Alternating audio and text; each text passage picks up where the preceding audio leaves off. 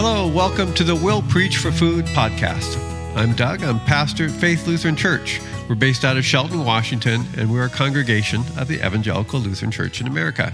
Thank you for making this podcast a part of your day. We're going to talk about miracles today. I believe in miracles. I want you to believe in miracles too. And I'm not talking about the Mariners are going to the World Series genre of miracles, though that would be nice. No, I'm talking about those real biblical miracles, those divinely initiated interventions that favorably alter reality, demonstrating the mercy of God and furthering God's mission in the world. Acts chapter 3 tells the story of a 40-year-old man who was born with a physical impediment, but by the power of God, in the name of Jesus, is able to walk and leap and praise God. So we're going to start there in the Bible at Acts chapter 3. We're going to read this story about this miracle. We're going to talk about what it means and what it means for us today. So please open your Bible to Acts chapter 3. We're actually going to start at the end of chapter 2 at verse 46, and we're going to read through chapter 3, verse 10. As you pull out your Bible and open up to Acts chapter 3, I just pray, God, that the words of my mouth, the meditations of my heart would be acceptable to you, O God, for you are my rock and my redeemer. Amen. A reading from Acts chapter 2, beginning at verse 46. Every day they continued to meet together in the temple courts. They broke bread in their homes and ate together with glad and sincere hearts, praising God and enjoying the favor of all the people. And the Lord added to their number daily those who were being saved. And one day, Peter and John were going up to the temple at the time of prayer, at 3 p.m. Now, a man who was lame from birth was being carried to the temple gate called Beautiful, where he was put every day to beg from those going into the temple courts. When he saw Peter and John about to enter, he asked them for alms. Peter looked straight at him, as did John. Then Peter said, "Look at us," and the man gave him his attention, expecting to get something from them. Then Peter said, "Silver or gold I do not have, but what I do have I give you. In the name of Jesus Christ of Nazareth, walk." Taking him by the right hand, he helped him up, and instantly the man's feet and ankles became strong. The man jumped to his feet and began to walk, and then he went with them into the temple courts, walking and leaping and praising God. When all the people saw him walking and praising God, they recognized him as the same man who used to sit begging at the temple gate called Beautiful. And they were filled with wonder and amazement at what had happened to him. A reading from Acts chapter 3. So it's a couple months after the resurrection of Jesus. And the remaining disciples, Peter, Mary Magdalene, John, and others, were still in Jerusalem. They were waiting for a sign of what to do next. Well, then boom, Pentecost happens. It's the outpouring of the Holy Spirit, speaking in tongues, hundreds baptized all in one fell swoop. It's the birth of the Christian church, and with Peter and John emerging as its leaders. Chapter 2 of Acts ends with this sort of summary description that all the believers were together, sharing meals, telling stories, studying scriptures, meeting together in the temple courts pretty much every day. So chapter 3 then picks up with Peter and John doing just that. They're making their way to the temple to attend the 3:00 prayer service, and they encounter a man asking for alms, asking for charity. The man was confined to a wheelchair. His livelihood was literally at the mercy of passers-by on their way to church. "Mercy, sir? Show some kindness, ma'am? God bless you." Presumably, Peter and John had encountered this man before. It's kind of like how you get to know the grocery clerk or the barista, or maybe you volunteer at Community Lifeline and you get to know the folks who line up for a mercy, a hot meal, a hot shower, or a clean pair of socks. On this occasion, when Peter and John are making their way past the man, Something possesses them to stop. Peter gets the man's attention, looks him in the eye. The man puts his hat out, hoping for a generous mercy from this preacher-fisherman. But this time, Peter does something different. He reaches over, grabs the man by the hand. "In the name of Jesus Christ of Nazareth," Peter says, "get up and walk." And the Bible says that instantly, the man's feet and ankles are formed and strong and coordinated. The man jumps up and starts walking and leaping and praising God. Like the old Sunday school song says, walking and leaping and praising God. In the name of Jesus Christ, the man got up and walked. So you can imagine the commotion. All of a sudden, there's some idiot making a scene in the temple courts. Just as afternoon prayer service is about to begin, one of the ushers goes out to deal with the situation. "Hey, buddy." And the man turns around, and he's got this goofy grin and a little bit of perspiration under his nose. And the usher recognizes him as the wheelchair guy. Well, a small crowd gathers around. They're puzzling together what had just happened.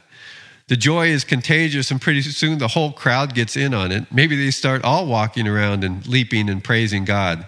An ancient conga line. "Praise be Yahweh, the God of Moses. Praise be Yahweh, the God of Elijah. Praise be God, the God of Jesus of Nazareth." Now, the Bible has its fair share of miracle stories, right? The Old Testament, the time prior to Jesus, it's prophets like Moses and Elijah and Elisha who are filled with the Spirit of God. And they're able to part the Red Sea, raise the dead, call down fire from the sky. When Jesus shows up, the Bible says that he is filled with the Holy Spirit. And that gives him power to go around healing the sick, feeding the masses, casting out demons. And eventually he promises or warns his disciples that they're next in line, that they too will receive this same Spirit, and that they will do even greater things. No pressure, right? I think about how many times Peter and John must have watched Jesus heal people. And now Peter himself is prompted by the Holy Spirit to act. "In the name of Jesus Christ, get up and walk." Peter's no miracle worker. He knows it. What he knows is that it is the work of God in God's time, according to God's purposes. That's why he prays in the name of Jesus. In the name of Jesus is not a magic formula or an incantation that gets you what you want. It's simply acknowledging that God is the one in charge. "Ask in my name," Jesus had instructed. It's sort of like saying, "God willing, and the creek don't rise." Or when Jesus himself prays to the Father, saying, "Not my will, but thy will be done." Peter prays in the name of Jesus because God and God alone is calling the shots. This miracle, all miracles, are a mercy from God. Nobody ever earns a miracle. Nobody ever deserves a miracle.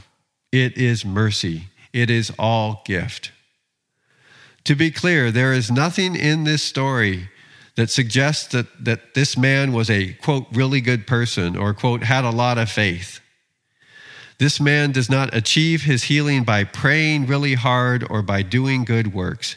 He's just there, plugging away, showing up, and one day some guy named Peter looks at him and tells him to get up and walk, and sweet Jesus, I can walk. This miracle confirmed the promise that Jesus had made to Peter and John in the early church, that they too would receive the Spirit and do even greater works. And folks, that same Spirit that was given to Peter and John and those first followers of Jesus, that same Spirit is given to you and to me in baptism. The power of miracles is not just a back in Bible days memory, but it is a contemporary reality for all the people of God, including me and you, O listener. So here are a few observations about miracles today. In one sense, we're surrounded by miracles all the time. Many of them we just take for granted. Miracles like laptop computers and podcasts, or penicillin, vaccine, soap, MRI machines, defibrillators, microwave ovens, Bluetooth speakers, smartphones, democracy, love. Are not all these, in many respects, life-preserving and life-enhancing miracles, gifts from God? One could wonder if there's any element of our human existence that isn't fundamentally miraculous. But in another sense, miracles are, by definition, rare. They are the exception to the rule. A disruption of our reality that reveals the mercy of God and is an occasion for faith.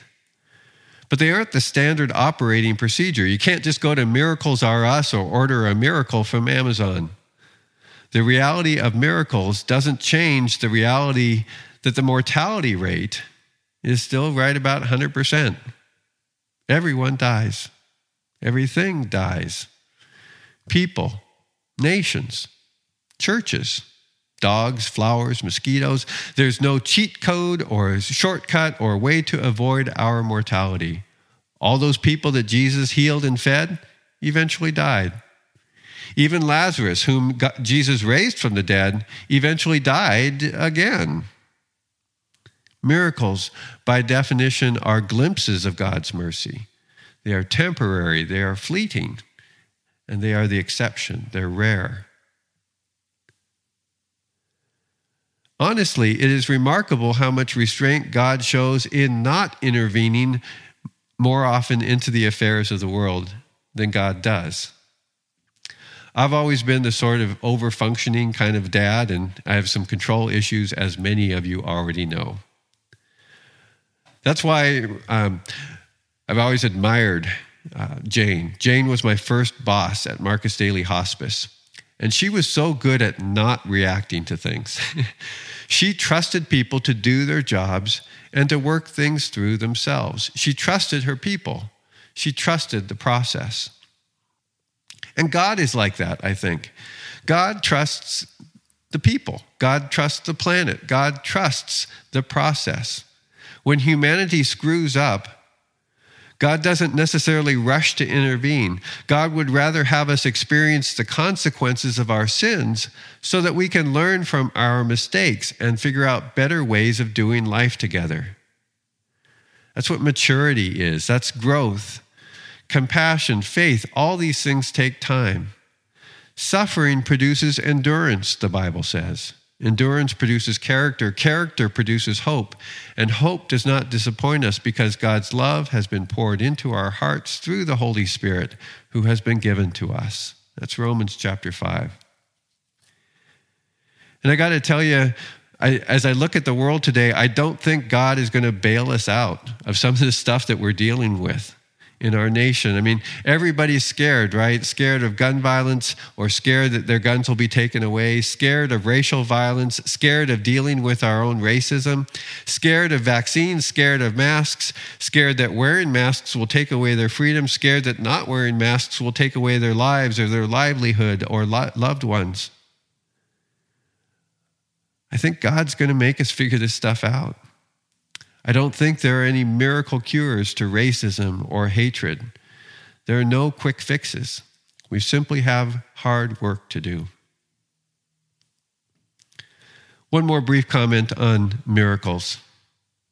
When I read this story from Acts chapter 3, it's a personal story for me because my sister Julie was born with a rare genetic disorder. It created polyps and the nerve endings concentrated in her left leg. And she's lived with pain and a limp all her life. I remember as a kid, I used to pray that God would give me her leg, even for one day, so that she could have a day free to walk and leap and praise God. I've always wished that there was not so much suffering. I wish that my sister had been healed. But Julie has never let anybody feel sorry for her. She refuses to be defined as the woman with the limp. She is Julie, and she is one of the strongest, bravest people that I know. Every person is a precious child of God, created in God's image and likeness, fearfully and wonderfully made just as they are. God doesn't make junk. And this is important. That man born without functional feet was no more or less precious than Peter, Paul, or Mary. And after he could walk, he was no more complete in God's eyes than he was before that day. Our fundamental identity in Christ is not subject to the color of our skin, the nature of our reproductive organs, who we love, how many limbs we have, or the functionality of our eyes or ears or brain. You don't need a miracle to make you a child of God or make you somehow beautiful, because you already are. I hope this message about miracles has been helpful for you. I believe in miracles, and I hope you do too. 5 very brief takeaways. Let's meet together in the name of Jesus, like the early church did. Let's be ready and willing to show mercy and generosity to those we meet along the way. Let's pay attention to the promptings and the miracles of the Holy Spirit this day. Let's do the hard work of making the world a better place. And let's affirm and welcome every precious child of God, just as they are. Amen? Amen. There, another miracle. I finished in less than 20 minutes. Now we just have to wait and see about the Mariners. You can learn more about faith at our website, www.faithshelton.org. COVID numbers are inching up again, so everybody be real careful out there. And don't forget to check out the latest Piggies video, produced by our very own Jana and Pete Getty. It's called Equally Blessed, and I've included the link right here. You can in the transcript notes. Thank you, Chaz and Emily, for all your production work that you do every week to get these podcasts and videos out there. And to all the people of faith, your love and service and kindness and mercy in the world is the miracle most needed of all. Well done. And all glory be to the Father, and to the Son, and to the Holy Spirit, as it was in the beginning, is now, and ever shall be, world without end. Amen.